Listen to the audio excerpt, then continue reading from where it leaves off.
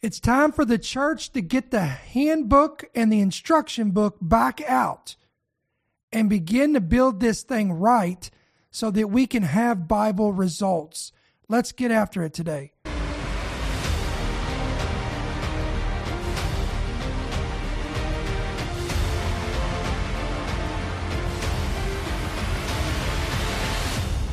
The following program is brought to you by friends and partners of End Time Headlines.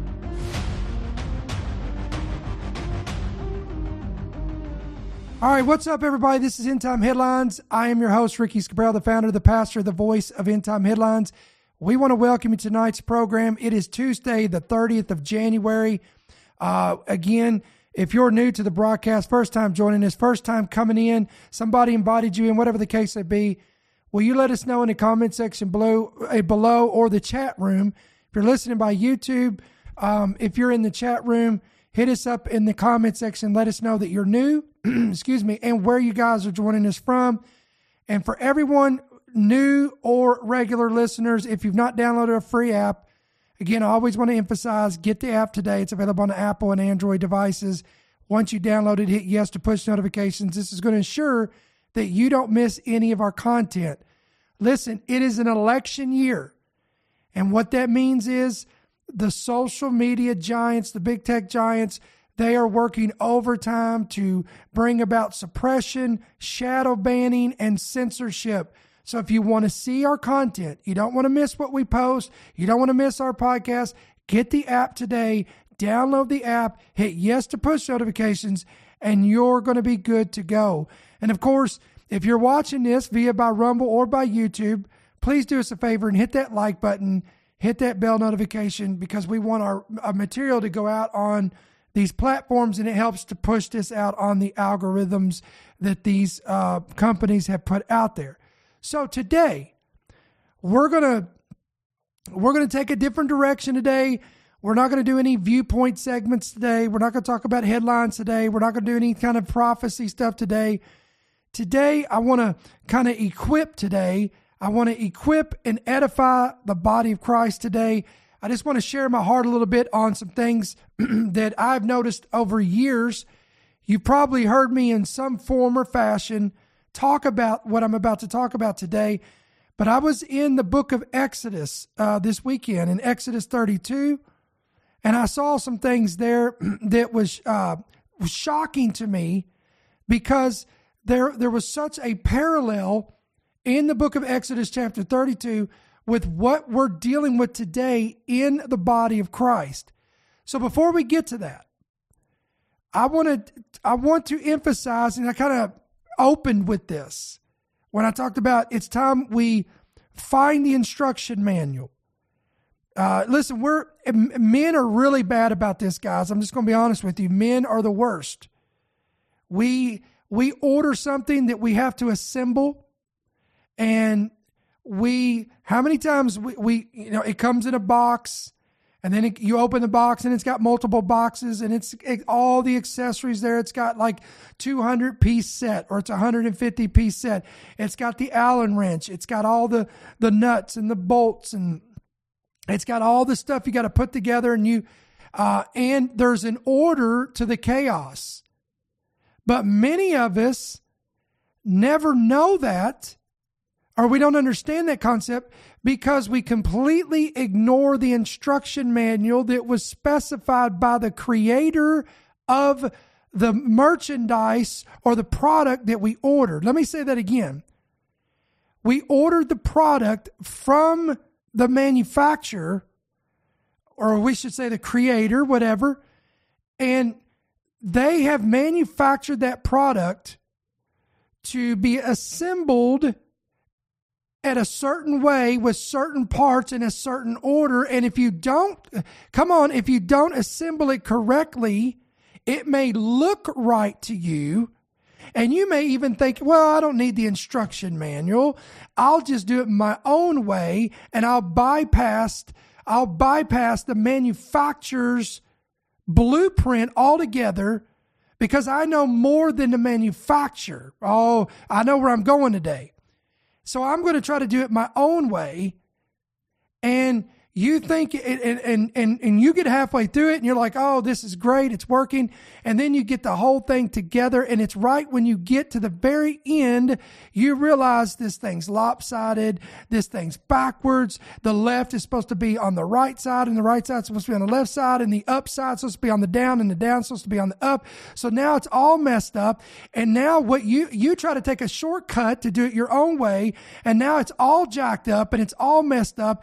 And you've got to go back and reassemble everything from the beginning. And then you get a great revelation. And that is, hey, I probably should pull out the instruction manual and go step by step. Therefore, I can do it once and do it right. Now, you may say, well, what has all that got to do with what we're doing or what we're talking about today, Brother Ricky? Well, listen, I believe, and I've said this before, that if we as the body of Christ do things the Bible way, then we will get results of the Bible. Or let me say it like this. If we want Bible results, we got to do it the Bible way. I believe, listen, the instruction, that's why you've heard the acronym before. BIBLE, Bible, basic instructions before leaving earth. God, the creator, come on somebody, the manufacturer, left humanity his instruction book. He left us his instruction manual called the BIBLE, the 66 books of canon of Scripture. Everything that pertains to life is found in the 66 books of the Bible. What you need to know about relationships, what you need to know about parenting, what you need to know about, running a business and running with ethical integrity. It tells you how to operate your church as a pastor or as a shepherd, how to deal with people in the church. It tells you all aspects of life, health, economy, marriage, relationships, all of it. It's all right here in the Bible. And I'm going to tell you that I don't care who the author is, how many books they have in publication, or if they've been, the New York Times bestseller list. If what they've written and they've published doesn't line up with the Bible, then it's good for nothing but toilet paper or some good firewood. Come on, I'm going to, listen, this may ruffle some feathers today, but I promise you I'm speaking the Bible truth today. Now, I've said all that to say this. I believe that, listen, Moses, let's go all the way back to Moses. Moses got the blueprints to the tabernacle on earth from the tabernacle that already existed in heaven. Let me say it again. God already had, all the furniture, the articles of the furniture of the temple was already in heaven and existed with God in heaven. There was a laver in heaven, a menorah in heaven. There was all that stuff was in heaven. Moses got a divine revelation from the Lord to build and replicate what was already in heaven. Oh, come on. Why do you think the Bible says, let your will be done on earth as it is in heaven? So Moses understood this. And Moses had the instructions from heaven on how to build the tabernacle. It had to have an outer court, an inner court, and a holy of holies. There was a set order to it. And Moses understood that everything had to be done in decent and in order, because God is not a God of confusion. He's not a God of chaos. He's not a God of disorder, but he's a God of, he's a God of detail and order. Everything he does is in order. He's cyclical. He operates through patterns, cycles, times, seasons, types and shadows. It's all there. Moses didn't try to take a shortcut. But I'm going to show you today in the Bible some men that try to take shortcuts and it didn't end well for them. And listen, even the early church, book of Acts, day of Pentecost, the Holy Ghost fell in the upper room and it birthed the church, the ecclesia. The ecclesia, the church, was birthed in Acts chapter 2 on the day of Pentecost. And then by divine revelation of the Holy Spirit, instructions were given. The instruction manual was given out to the early church, to the early apostles, the pillars of the New Testament church.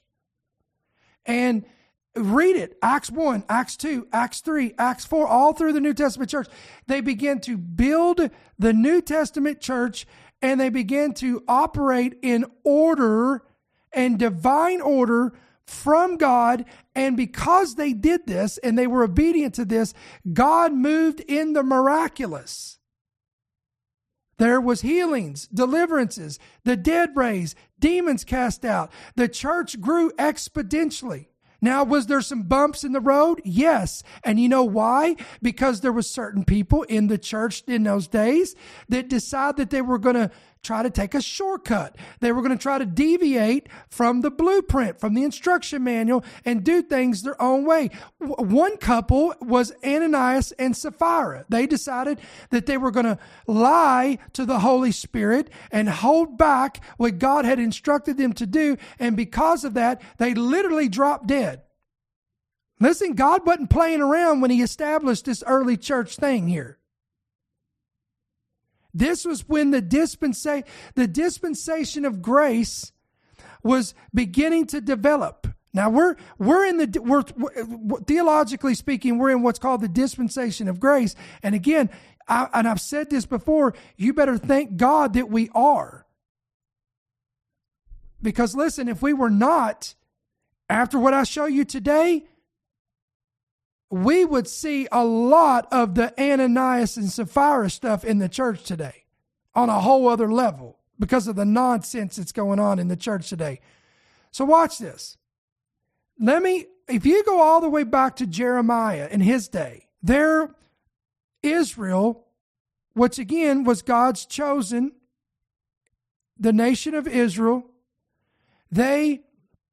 again, you got to go all the way back, even into Exodus. I should probably get into Exodus first, but I'm going to go to Jeremiah because I'm trying to take us in a different angle here. Moses goes up, and I'm going to show you that in a minute in the book of Exodus. He goes up, he gets the 10 commandments, he brings them down, he delivers them to the people. These are divine, watch this, instructions. The manual on how to do this thing. This was before the early church was born and birthed on the day of Pentecost. This was before the death, burial, and resurrection of Jesus Christ. So Israel had their covenants, their statutes, their laws, their commandments. And God said to them, Deuteronomy 28, Leviticus 26, if you'll do this, you'll obey me, you'll heed my commandments, I'm going to open the windows of heaven, I'm going to bless you, I'm going to exceedingly abundantly above bless you, I'm going to make you the head and not the tail, and above and not beneath, you'll lend and not borrow, I'll make you triumph over your enemies, you will be the talk of the nations because they will look upon you and see how blessed you are because you are honoring and serving and obeying the God of Abraham, Isaac, and Jacob. But in the same breath, God then warns the children of Israel. And really, this is a warning to all the nations, if you want to be technical. But we're going to, just for sake of argument, we'll say Israel. He says to them, but if you do not hearken unto the word of the Lord, hearken unto my voice, heed my commandments, obey my statutes, then all these curses shall come upon you.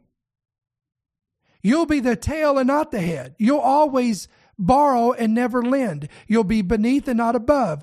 Your enemies that hate you will rise above you. They'll conquer you. They'll defeat you and they'll overtake you. You'll deal with sicknesses, plagues, and pestilences and diseases and disasters until you are completely taken under. So here we are. Then the prophet Jeremiah warns the people of Israel in his day. He is lashing out at them. Thus saith the Lord to the people, telling them that they have fallen into idolatry and wickedness and lying and covetousness. And even their prophets among them are lying to the people and telling them peace when there is no peace. There's no shame. There's no blush. There's no repentance. The priests are giving it over to covetousness. All this, again, you can find this in the book of Jeremiah chapter 6. And it's interesting to me that Jeremiah makes this profound statement. Now, I'm going to pull this up on the screen so you can see this. In Jeremiah chapter 6, verse 16, he tells them, "Thus saith the Lord, stand in the ways and see." Open your eyes and look around and ask, plead, desire, long for. Come on. Ask for the old paths where the good way is and walk in it. Then you will find rest for your souls. Now stop right here for a second. Isn't it profound that the Lord tells the people of Israel, in essence, I know that you think you've got this thing figured out, and that serving God has become a nuisance. It's boring. It's ritualistic. It's become monotonous. Punching the clock, doing this, doing that, going through the rituals, but giving the offering, the burnt offering, the love offering, going through the motions. And because it's become so simplistic, and you've lost your flame, your desire, your passion, now you've taken it upon yourself to seek a new path, a new direction. Come on, your own manual, your own instruction. I'm going to do it my way. Because after all, that way's boring. That way's old. It's stale. I want something new, exciting. Something that's going to scratch my itching ears. But God says, no, what you need to do is ask for the old paths where the good way is and walk in it. And then you're going to find rest for your souls. But look what it says here in verse 16. At the end of verse 16. Right there on your screen. But here's their response. But they said, we will not walk in it. And you say, I know, some folks are saying, Brother Ricky, what's your point? My point is, listen, we're going to go to the book of Exodus in a second. This is where the church is today, friend. Listen, the original manuscript, the original instructions, the original blueprints that was given to the early church. The apostles had it. The early church fathers had it. And then as time progressed, as we move forward in history, as we move forward, something happened along the way. The church began to evolve, if you would, and they began to seek out new paths, new methodologies, new programs, new wineskins, new ways of doing things, because the old paths, the old ways, the old blueprints became obsolete. They became boring. Oh, listen, some of y'all don't even know what I'm talking about, so I'm going to have to dial it down and use modern day vernacular. Okay, here we go. Ready? We don't need those old redback hymnals anymore, because that was for the old folks. And after all, we have a new generation that don't want to hear those old songs. We don't need to sing Amazing Grace anymore.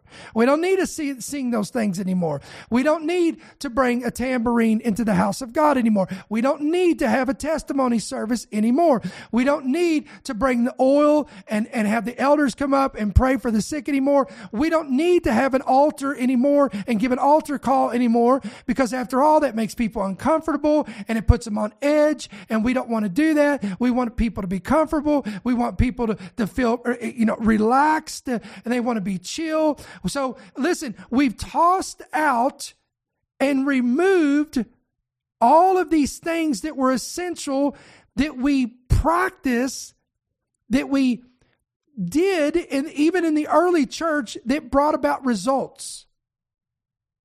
How far do you want me to go with this? Even our message has changed and conformed to the culture of this day.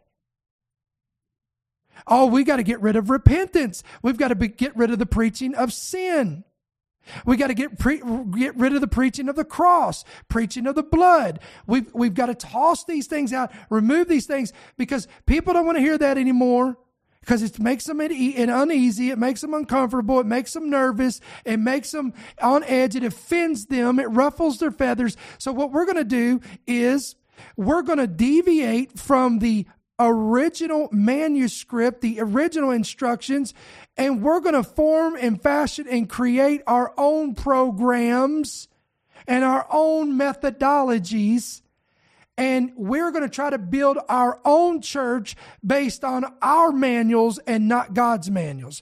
Well, listen to me and listen to me real clearly. How's that working out for you? Huh? Is your church in revival? Is your church raising the dead? Are you seeing people in your church that are so full of the Holy Ghost that they can stand outside and people can walk by and their shadow can heal them? Are you taking handkerchiefs from your body and anointing them with oil and sending them out and seeing devils expelled from people and people being healed and people being delivered? Come on, somebody. I'm talking to somebody today if you're listening. So yeah, listen, you can call me old-fashioned, out of date, a dinosaur, a fossil, irrelevant, whatever you want to say. But I'm telling you that even the church I cut my teeth on 23, almost 24 years ago, we saw bona fide miracles, healings, deliverance, demons expelled. People, experiencing an absolute life-changing, transformative move of God. I was a part of those things. Now listen to me before people get mad and people send me an email and an ugly letter. I am not saying that every single church, including your church, is not operating in the supernatural signs and wonders, miracles, and the gifts of the Holy Spirit. Because I know, and you know, we're not ignorant. We know that there will always, listen to me, there will always remain a remnant in the land. There will always remain a remnant of people out there that know what I'm talking about today, and they understand the importance of the old paths where the good way is, where they will find rest for their souls. They understand this concept. They understand the original blueprint and the original manuscript, and they're still operating in it. Now, you probably never heard of it because it's not televised. It's not a mega church. It doesn't have all the lights and the smoke machine and the cameras and people pointing and people broadcasting on YouTube. Listen, some of the most powerful churches I've ever stepped foot in never had a single camera in it, didn't have a light show, didn't have a smoke screen or fog machine, didn't have any of that stuff. What they had was a group of people that were hungry and desperate for a move of God. They had prayer warriors, they had intercessors, and they had people in there that knew how to touch God, and they were seeing results from it. Now look, let's go to 1 Chronicles 13. I'm going to be going all over the place today, guys. This is just how I roll today. So you're just going to have to bear with me, I promise. I may take us on sidewinding trails and get us off all kinds of places, but we're going to get you back on the main highway and get you home to where we need you to get today. 1 Chronicles 13:7. Look, this is all the way back, guys. When the Ark of the Covenant was there, David was there, the presence of God was in it. It was housed in the Ark of God at that time. There was an order to the way things were handled. So in the Bible, in 1 Chronicles 13:7-11, it says they carried the ark of God. Now look what it says here. On a new cart. Somebody say a new cart. From the house Abinadab, and Uzzah and Ahio drove the cart. That was never supposed to happen. All this is wrong. And David and all of Israel played music before God with all of their might, with singing, harps, stringed instruments, tambourines, cymbals, and trumpets. So they, again, just like today, they had the praise team, they had the worship team, they had the entertainers up there, and a lot of noise. But meanwhile, instead of abiding by the original blueprint and the manuscript, somebody came along and said, hey, I've got an idea. Let's put it on a new cart and do things a different way.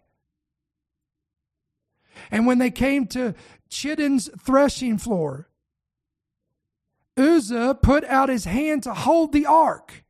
Why? Because the Bible says the oxen stumbled.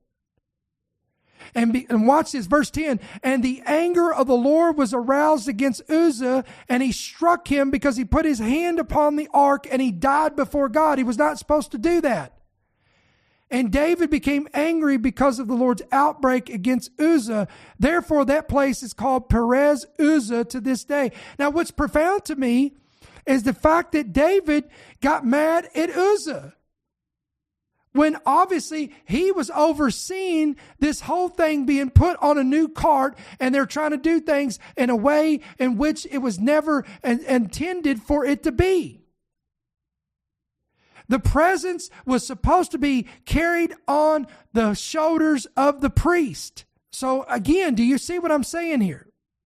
This is terrifying, guys. It is absolutely terrifying. Now let's go to the book of Exodus. Now there's a lot to read right here. I'm going to admit it. I'm going to be honest with you. This is a lot to read, but this is very informative here. And it's something we need to see here. First of all, I'm going to build it. Let me pull this back, and I'll pull it back up here in a second. I'm going to tell you something. I'm going to build a foundation to get to this in Exodus here. When God called Moses from the burning bush, he called him to be a redeemer, to redeem Israel out of Egyptian bondage. And Moses began to try to make every excuse under the sun of why he could not do what God called him to do. They're not going to believe me. They're not going to listen to me. I don't have good persuasive words. I stumble with my words. And God was putting up with it, and he was being patient with it. And eventually the anger of God began to arouse against Moses. And Moses said, all right, get Aaron. Go get Aaron, and he's going to be your voice. But listen to me very clear. It was never God's intention for Aaron to be a part of that mission. What? Yes, it was never God's. God didn't call Aaron to be the redeemer of Israel to pull them out of Egyptian bondage. It was Moses. He appeared to Moses alone, not Aaron. But because Moses kept saying, I can't, God said, fine, you know what? Get Aaron. And Moses felt like he was now adequate to do what he was called to do because he had a safety net called Aaron. But I'm going to show you that what Moses thought he needed to fulfill his calling actually became a stumbling block in his ministry. Ready? Let's go up here. Exodus 32. Now let me pull this up here and let's talk to you for a minute. So now we have Moses who is going up before the Lord. He's on the mountain in the presence of God 40 days and 40 nights, seeking the face of God, getting the commandments of the Lord to bring down off Mount Sinai to bring to the children of Israel. This is going to be their, hello, are you listening? Their instruction manual and their blueprints. And while he's gone, he has left Aaron in control. Aaron is now the leadership. Aaron is the, quote, associate pastor, if you would. Come on, the pastor is on a sabbatical and he's seeking the Lord for 40 days and 40 nights, trying to get a word from the Lord for the church, and he's left the associate pastor, Aaron, in charge. Now look what happens here. Now when the people, this is Exodus 32.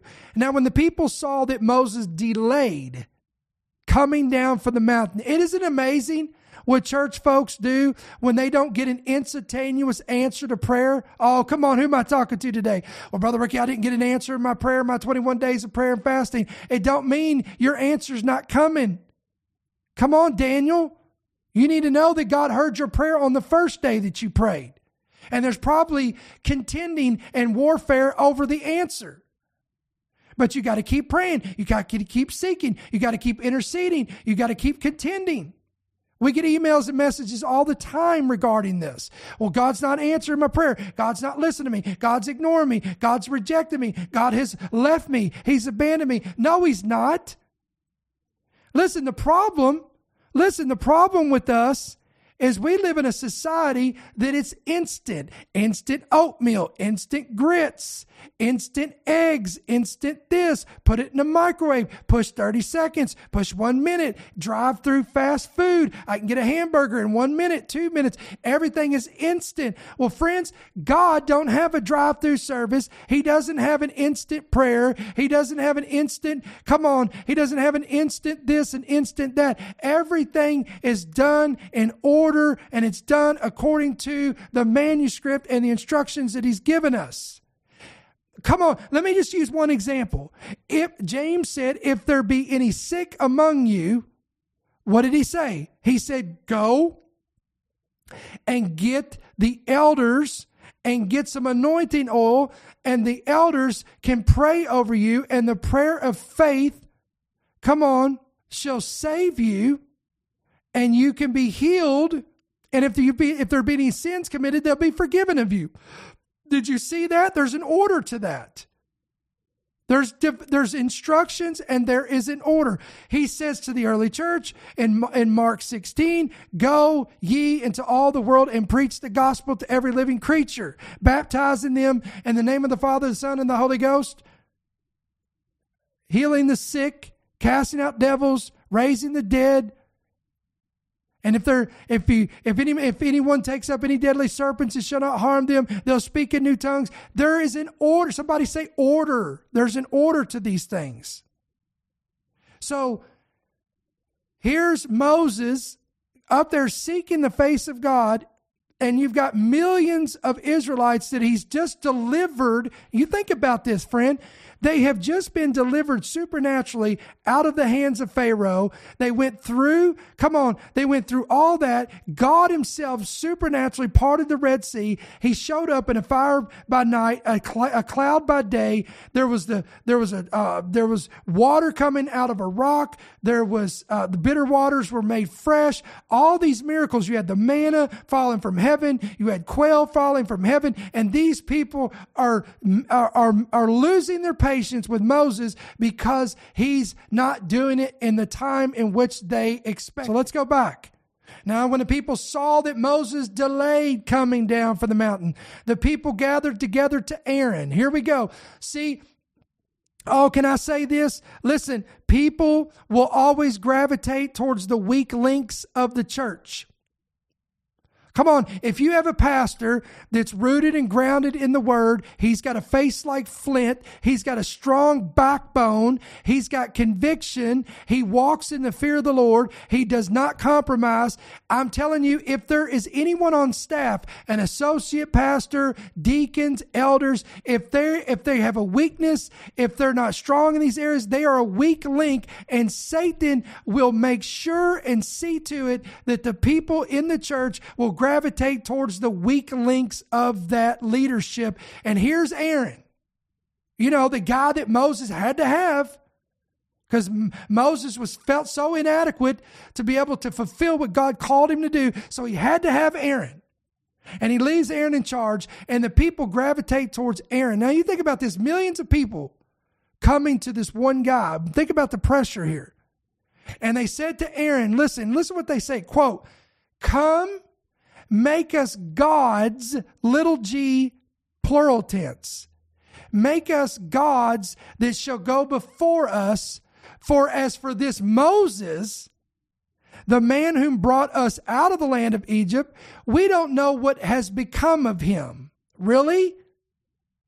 The man of God who delivered you from Egyptian bondage, brought you through the hand of God, through miracles, signs, and wonders, is now up on a mountain seeking the face of God, and you have the nerve to come to Aaron and say, hey, make us gods, little g, plural tense.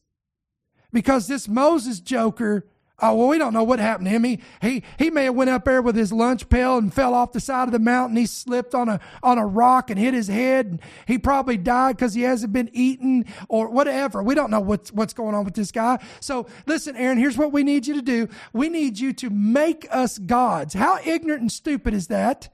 Think about, guys, you don't realize this because we read over this stuff, but these folks just came out of Egypt. Do you know how many quote unquote gods Egypt had? Little g. And God, the scholars say there was 10 major quote unquote gods in Egypt. There was the god of the sun. There was the god of the river. There was 10 major gods. And why do you think there was 10 plagues sent from God? Because God sent a judgment on every one of their false gods. And these same people that got brought out of that quickly forget. Oh, who am I talking to today? They quickly forget the hand of deliverance, the hand of God who brought them out of bondage. And now they're saying, hey, can you make us some new gods that we can worship? This is just unbelievable. So let's go back here. Verse 2. So you would think that Aaron would be like, are you kidding me? Do you realize what you just got brought out of? Do you want the judgment of God coming on us? You're nuts. Shut your mouth and sit down and wait. Keep praying. But no, your Bible says, verse 2, and Aaron said to them, listen to this genius idea. Break off the gold earrings which are in your ears on your wives, your sons, your daughters, and bring them to me. So all the people broke off the golden earrings which were in their ears and brought them to Aaron. And he received the gold from their hands. And listen to this. And he, who? Aaron fashioned the gold with an engraving tool and made a molded calf. Wow. Way to go, Aaron. You just created a false god and an idol.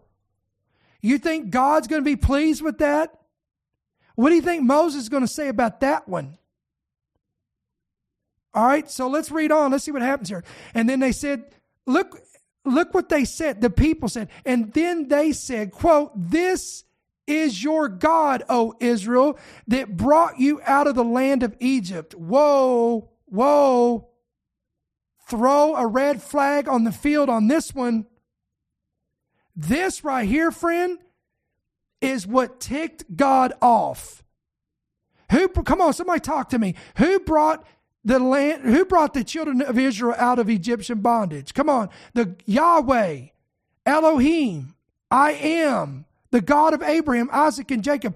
He brought the children of Israel out of Egyptian bondage. Now, he used Moses, but it was God who brought them out. And these jokers, with the help of Aaron, the guy that was left in charge, molded a golden calf for them. And these people have the audacity to say, this is your God who brought you out of the land of Egypt. No, he didn't. This stupid golden calf didn't bring you out of Egypt, you idiots. It was God. Oh, let's see what happens here. So when Aaron saw this, I'm sitting here reading this, guys, and I'm like, okay, Aaron's not going to put up with that. Aaron is going to be like, we're going to burn this thing. We're going to tear this thing down because these people are falling into full-blown idolatry. But I'm disappointed again with Aaron. Verse 5, and when Aaron saw it, he built an altar before it. This joker is building an altar so that these people can worship this golden calf. And Aaron made a proclamation. So now he builds an altar, and now he makes a proclamation. And he says, quote, tomorrow is a feast to the Lord. And then they rose early on the next day and they offered burnt offerings. And this was not to the God of Abraham, Isaac, and Jacob, friend. They were making this feast to the quote unquote Lord, and these burnt offerings to the Lord and these peace offerings were not to the God of Abraham, Isaac, and Jacob. It was to this stupid golden calf. And the Bible says, and they sat down to eat and drink and rose up to play. But all the while, listen to this. So the sound of music's going on, the sound of jubilation and celebration. They're all jumping around and dancing around this golden calf that Aaron built from the gold that he molded out of the fire, and then the altar there so they could worship it. But guess what's happening up on the mountain of Mount Sinai? Verse 7, and the Lord said to Moses, oh, the Lord is ticked off, friend. The Lord says, go get down. Get off this mountain. I'm going to add my own words here. It's okay. Get off this mountain. Your people. I love how he says your people. God is so mad he's no longer called them his people. He's saying to Moses, they're your people. For your people whom you brought out of the land of Egypt have corrupted themselves. They have turned aside quickly out of the way which I commanded them. They have forsaken my blueprints. They have rejected my word, my instructions. Look at this. Watch this. They have made themselves a molded calf and worshipped it and sacrificed to it and said, quote, this is your God, O Israel, that brought you out of the land of Egypt. Man, I hate to be these guys.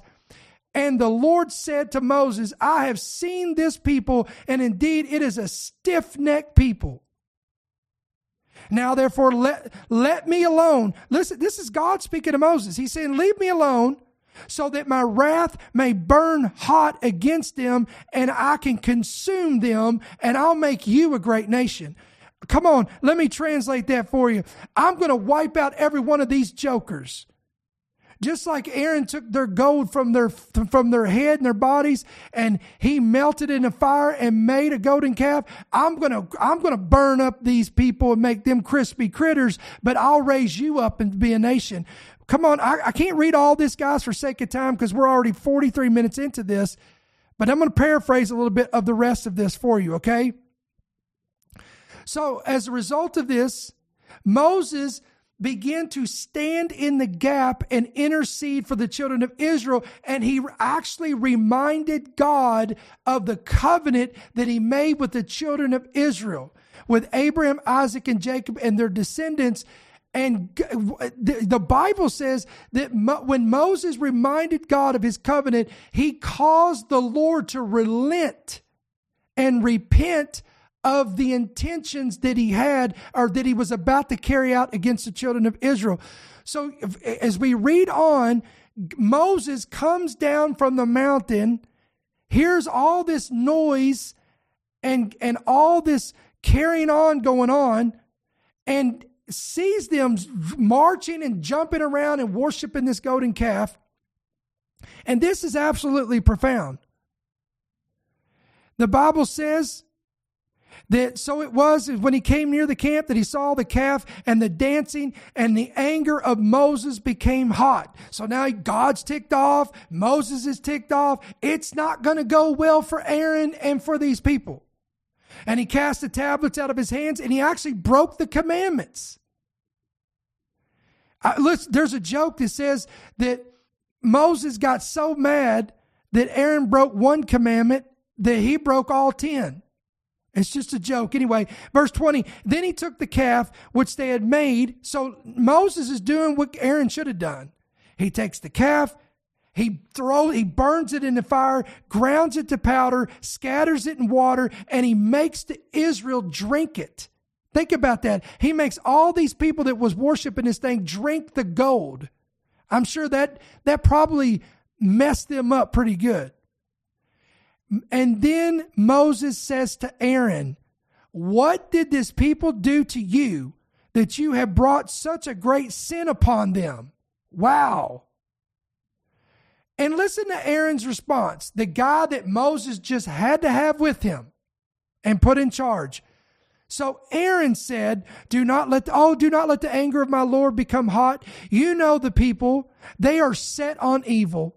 Here we go. He's deflecting the blame. Oh, it's them. You know, their heart set on evil. Listen, verse 23, for they said to me, make us gods that shall go before us. As for this Moses, the man who brought us out of the land of Egypt, we don't know what's become of him. And I said to them, this is Aaron saying this, I said to them, whoever has any gold, let them break it off. So they gave me the gold.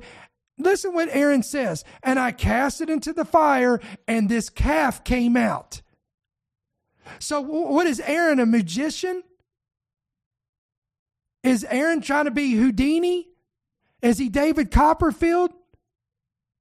Aaron, listen how stupid that sounds. Aaron says, I don't know how this happened, Moses. I took all their earrings and their gold and I threw it in the fire and walla-ba-doom, here comes a golden calf. It just popped out like a jack in the box and it's sitting right there. I don't know how the altar got built. I don't know how the calf got molded, Moses, but I'm telling you, I threw the gold in and this thing popped right up. Right. Unbelievable. So as a result of this, friend, judgment came from the Lord. And why do you think most of the people of Israel did not make it into the promised land? Because of this stuff right here. Listen to me real carefully. I'm still in my message today. If we actually think that we're going to see Bible results and not do things the Bible way, we are deceived, arrogant, and just plain ignorant. Now, I said all that. That was 45 minutes or 40 minutes of a big foundation here. Now, here we are today, and it's over. I'm telling you guys, it's week after week after week. We read stories, we read reports, we read articles where, again, we're seeing more and more where pastors, leaders, apostles, evangelists, teachers, prophets, all of them they're abandoning the original blueprints and the original instruction book that God gave us, and they're creating new carts, new programs, and new methodologies, all in the name of trying to get some warm hind ends in their seats so that they can get money in their church and that they can build their own kingdom. They're not interested in signs, wonders, and miracles and healings and deliverances and demons cast out. They're not interested in that stuff. All they want the numbers. They want the growth. They want the platforms. They want the prestige. They want the recognition. And we wonder, listen, and then we sit around scratching our heads and we wonder why we get reports like this from the Washington Post that says more Americans are non-religious than ever. And when you read this report, it tells you that there's a huge majority of young people that are completely abandoning, organized religion as we know it. Why? Because it's not doing anything for them. The elders, the leaders, the shepherds, the pastors, those who have been entrusted with the instruction book, the manuals, to do things the way God intended it, they have tossed it aside and they've created their own empires. They've created their own new carts. We've got to have the best music, the best platform, the best looking people, all the theatrics. We've got to have we've got to have the best sports team. We've got to have all these things. And listen, people will listen to this and they'll get mad at me because, here you go, attacking this and attacking that. Guys, again, come talk to me when you're doing things that the Bible tells us that we should be operating in, and it should be normal. When I say casting out devils, this should not be some taboo thing that you hear about on the Discovery Channel or National Geographic, or you see a video from 30 years ago. And I don't mean all this nonsense that we have today where people are passing around buckets in the congregation, everybody's just throwing up. And I'm not saying, don't get mad at me. Am I saying that people can't throw up through a demon possession? Absolutely they can. But I'm telling you, we have made this theatrical. People are more in the name of deliverance. They have built a huge following because it's entertainment. Some of these people even charge a cover fee and fees to come and to get demons cast out of them. When the Bible says freely you've received, freely give. Listen, I would run from any quote unquote minister, teacher, preacher, pastor, shepherd, whatever, prophet that wants to put a price tag on your deliverance. Run as quick as you can. Here's another example. Remember all the flack that Pope Francis got when he came out and said that the Catholic Church is now going to begin to bless same-sex couples? That the church can bless same-sex couples? Do you realize how asinine that sounds? Do you realize how unbiblical that is? Do you realize that is not the instructions? That is not in the instruction book. God, you can't bless what God calls an abomination. But listen, he got so much flack, the Catholic Church and Pope Francis, he got so much flack over it that he came out and did damage control, and he responded saying that, quote, the opponents of gay couples receiving blessings are, quote, and I quote, small ideological groups in Africans. Really? What? In other words, that's an insult to you, friend. So if you oppose blessing what God said is an abomination, then you're probably, according to Pope Francis, who is the guy, he's the big cheese, guys, of the Catholic Church, then you're probably one of those small-minded individuals in a small ideological group, or you're probably one of those African groups. The pontiff claimed that even in Africa, the resistance is more cultural, as homosexuality is generally not tolerated. He went on to say, quote, those who protest vehemently belong to small ideological groups. A special case are Africans. For them, homosexuality is something bad from a cultural point of view. They don't tolerate it. Hello, Pope Francis.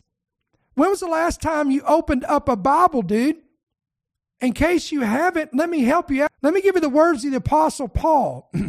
I mean, was the Apostle Paul African? Last time I checked, he wasn't.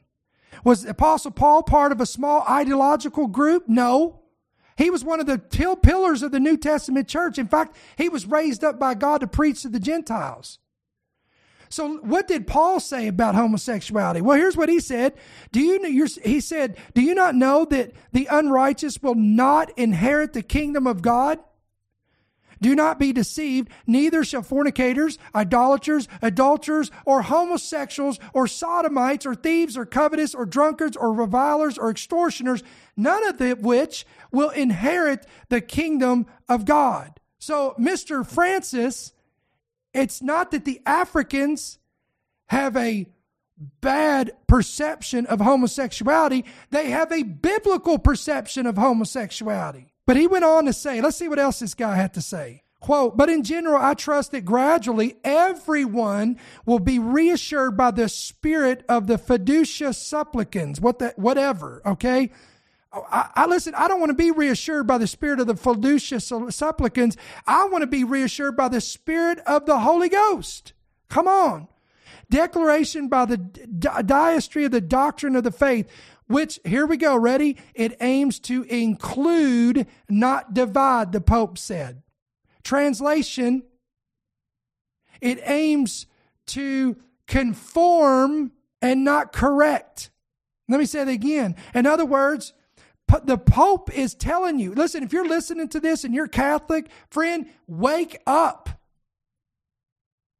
Come out of this cage of every unclean bird. Get out, run. This is your main guy saying this stuff. Telling you that we need to adapt to a spirit that includes and not divides, a spirit that conforms and that affirms what God calls an abomination.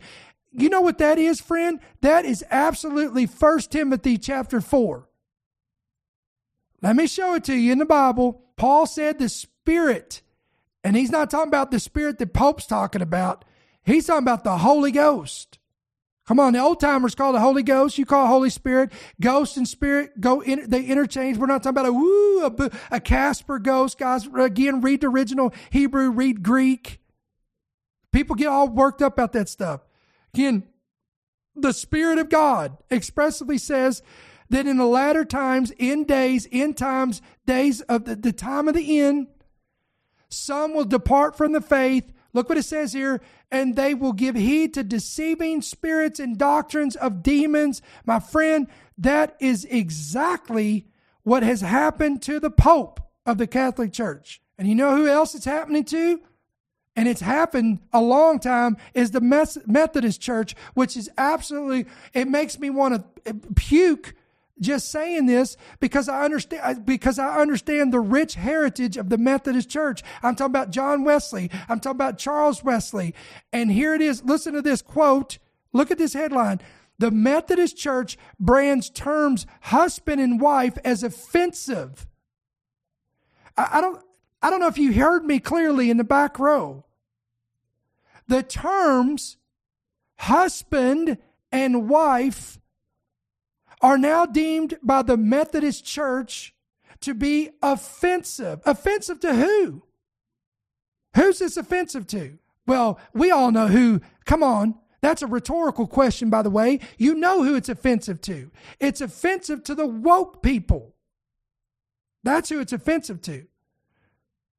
The Methodist Church has claimed that ministers should avoid using the terms husband and wife because it conveys an assumption that is not the, quote, reality for many people.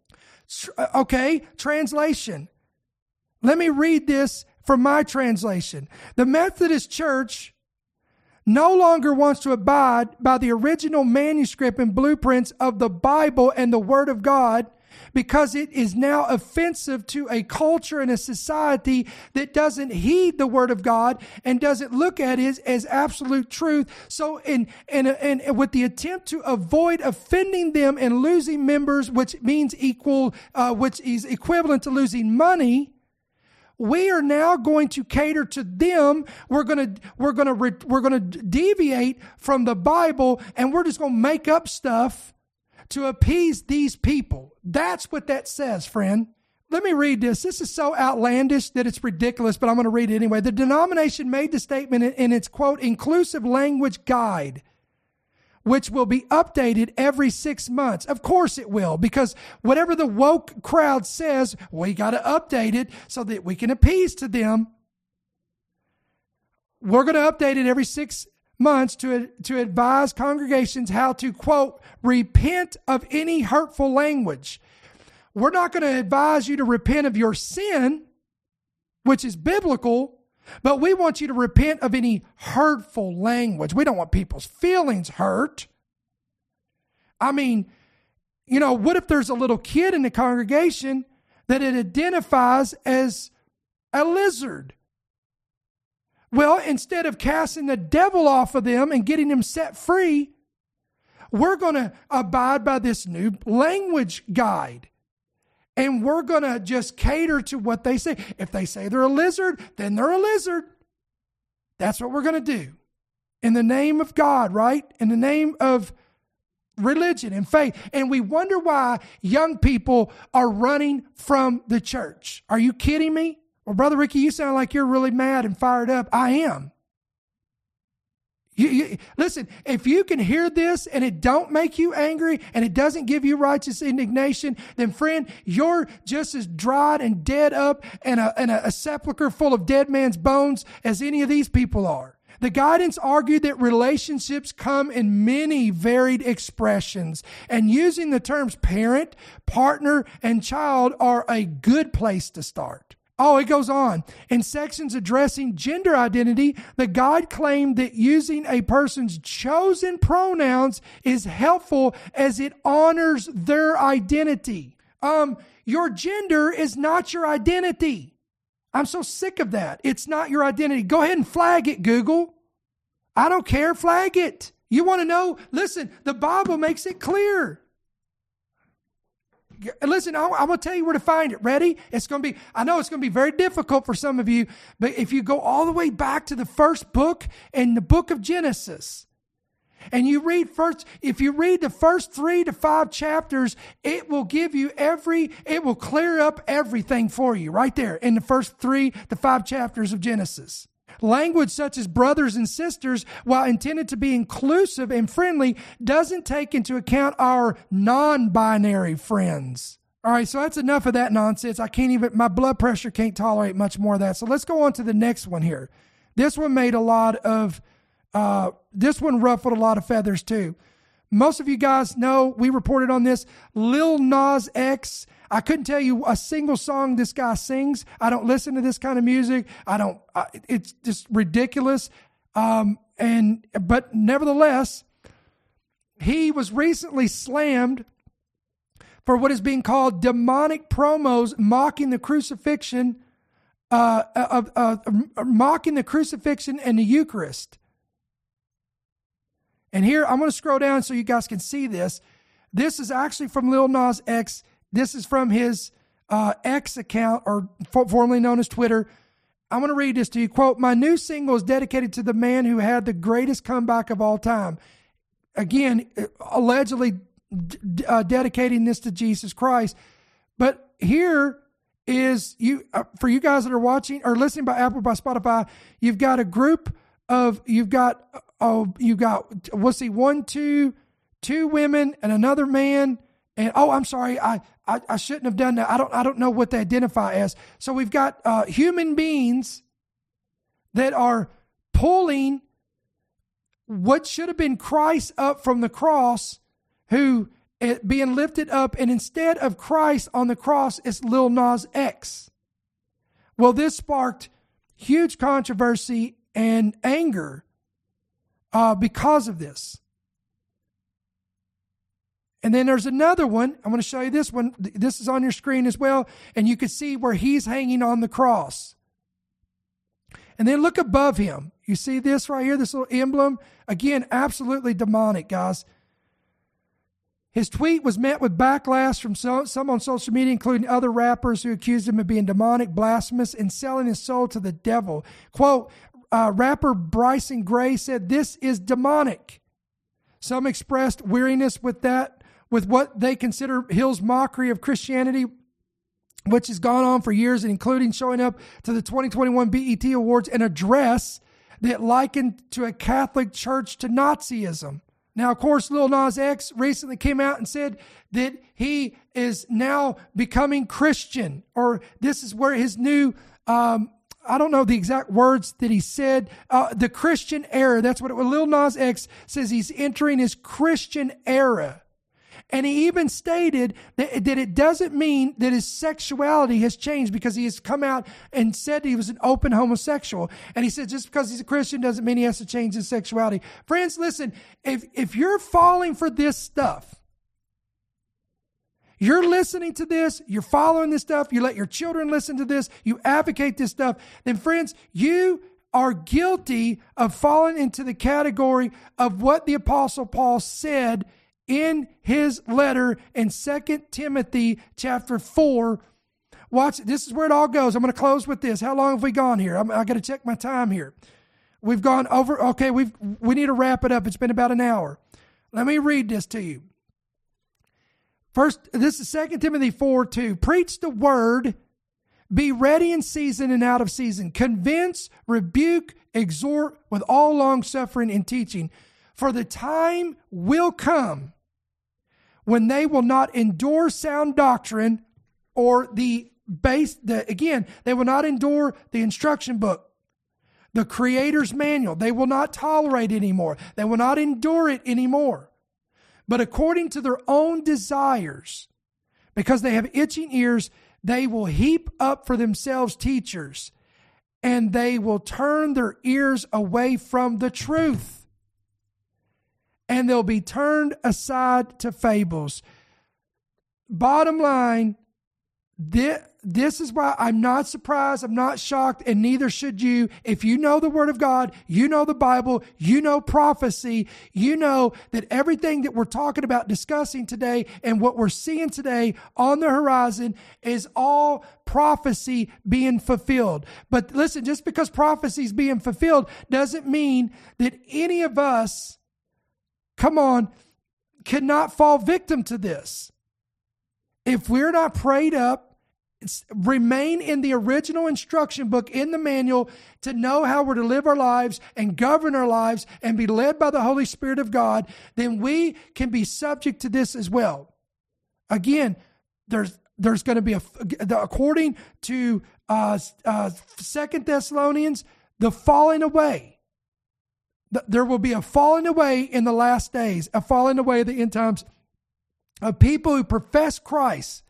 They'll profess to be Christ, but they're not heeding the original manuscript and the original instructions. They've completely deviated from this.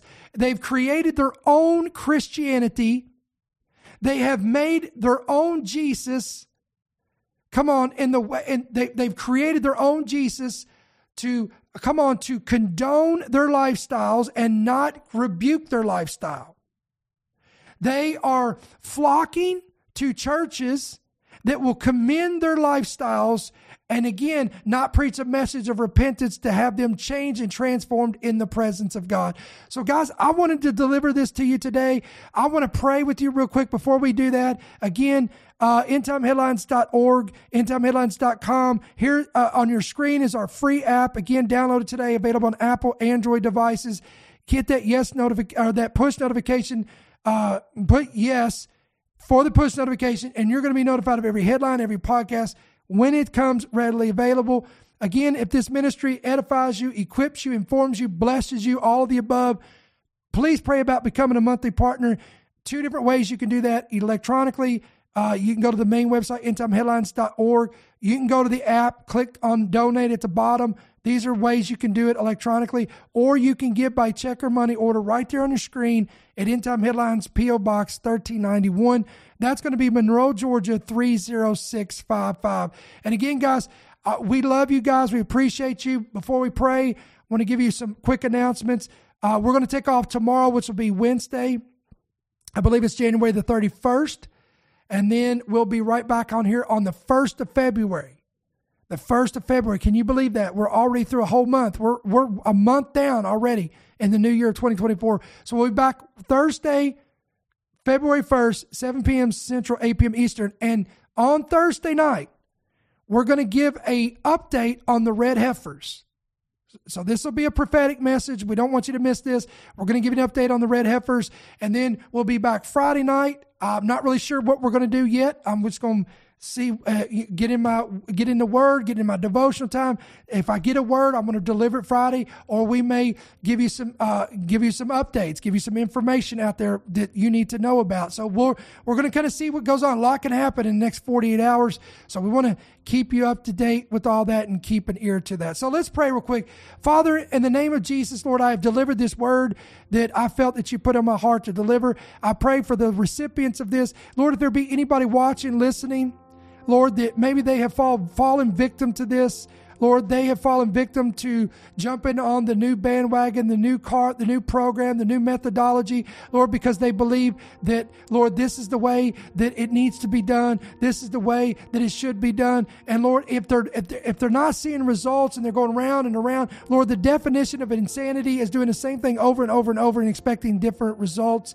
And we know that, Lord, if we do things Bible way, we'll get Bible results. I pray that each and every one of us would heed the words of Jeremiah the prophet, that we would repent, that we would turn and go back to our old paths and seek those paths and the way in which we were in and walk in it, so that we may receive that peace and we may see the results of the Lord manifested in our lives. Lord, we repent of, Lord, deviating from the instruction manual that you've given us. Let us get back to this, the blueprints of heaven, the Bible, the Word of God, so that we can walk, we can live, and we can be effective in this world while we are passing through.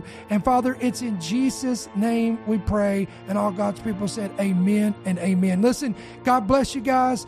Again, hit that like button, hit that bell notification, help us push this stuff out there. Listen, we will be off. Again, we'll be off tomorrow. We'll see you guys Thursday night, 7 p.m. Central, 8 p.m. Eastern. Until then, may the Lord bless you, keep you, and may his countenance shine upon you. We'll see you soon. Thank you for listening to the End Time Headlines podcast. We pray that you've been blessed and equipped by today's message. For more information about how you can help partner with our ministry, please visit endtimeheadlines.org.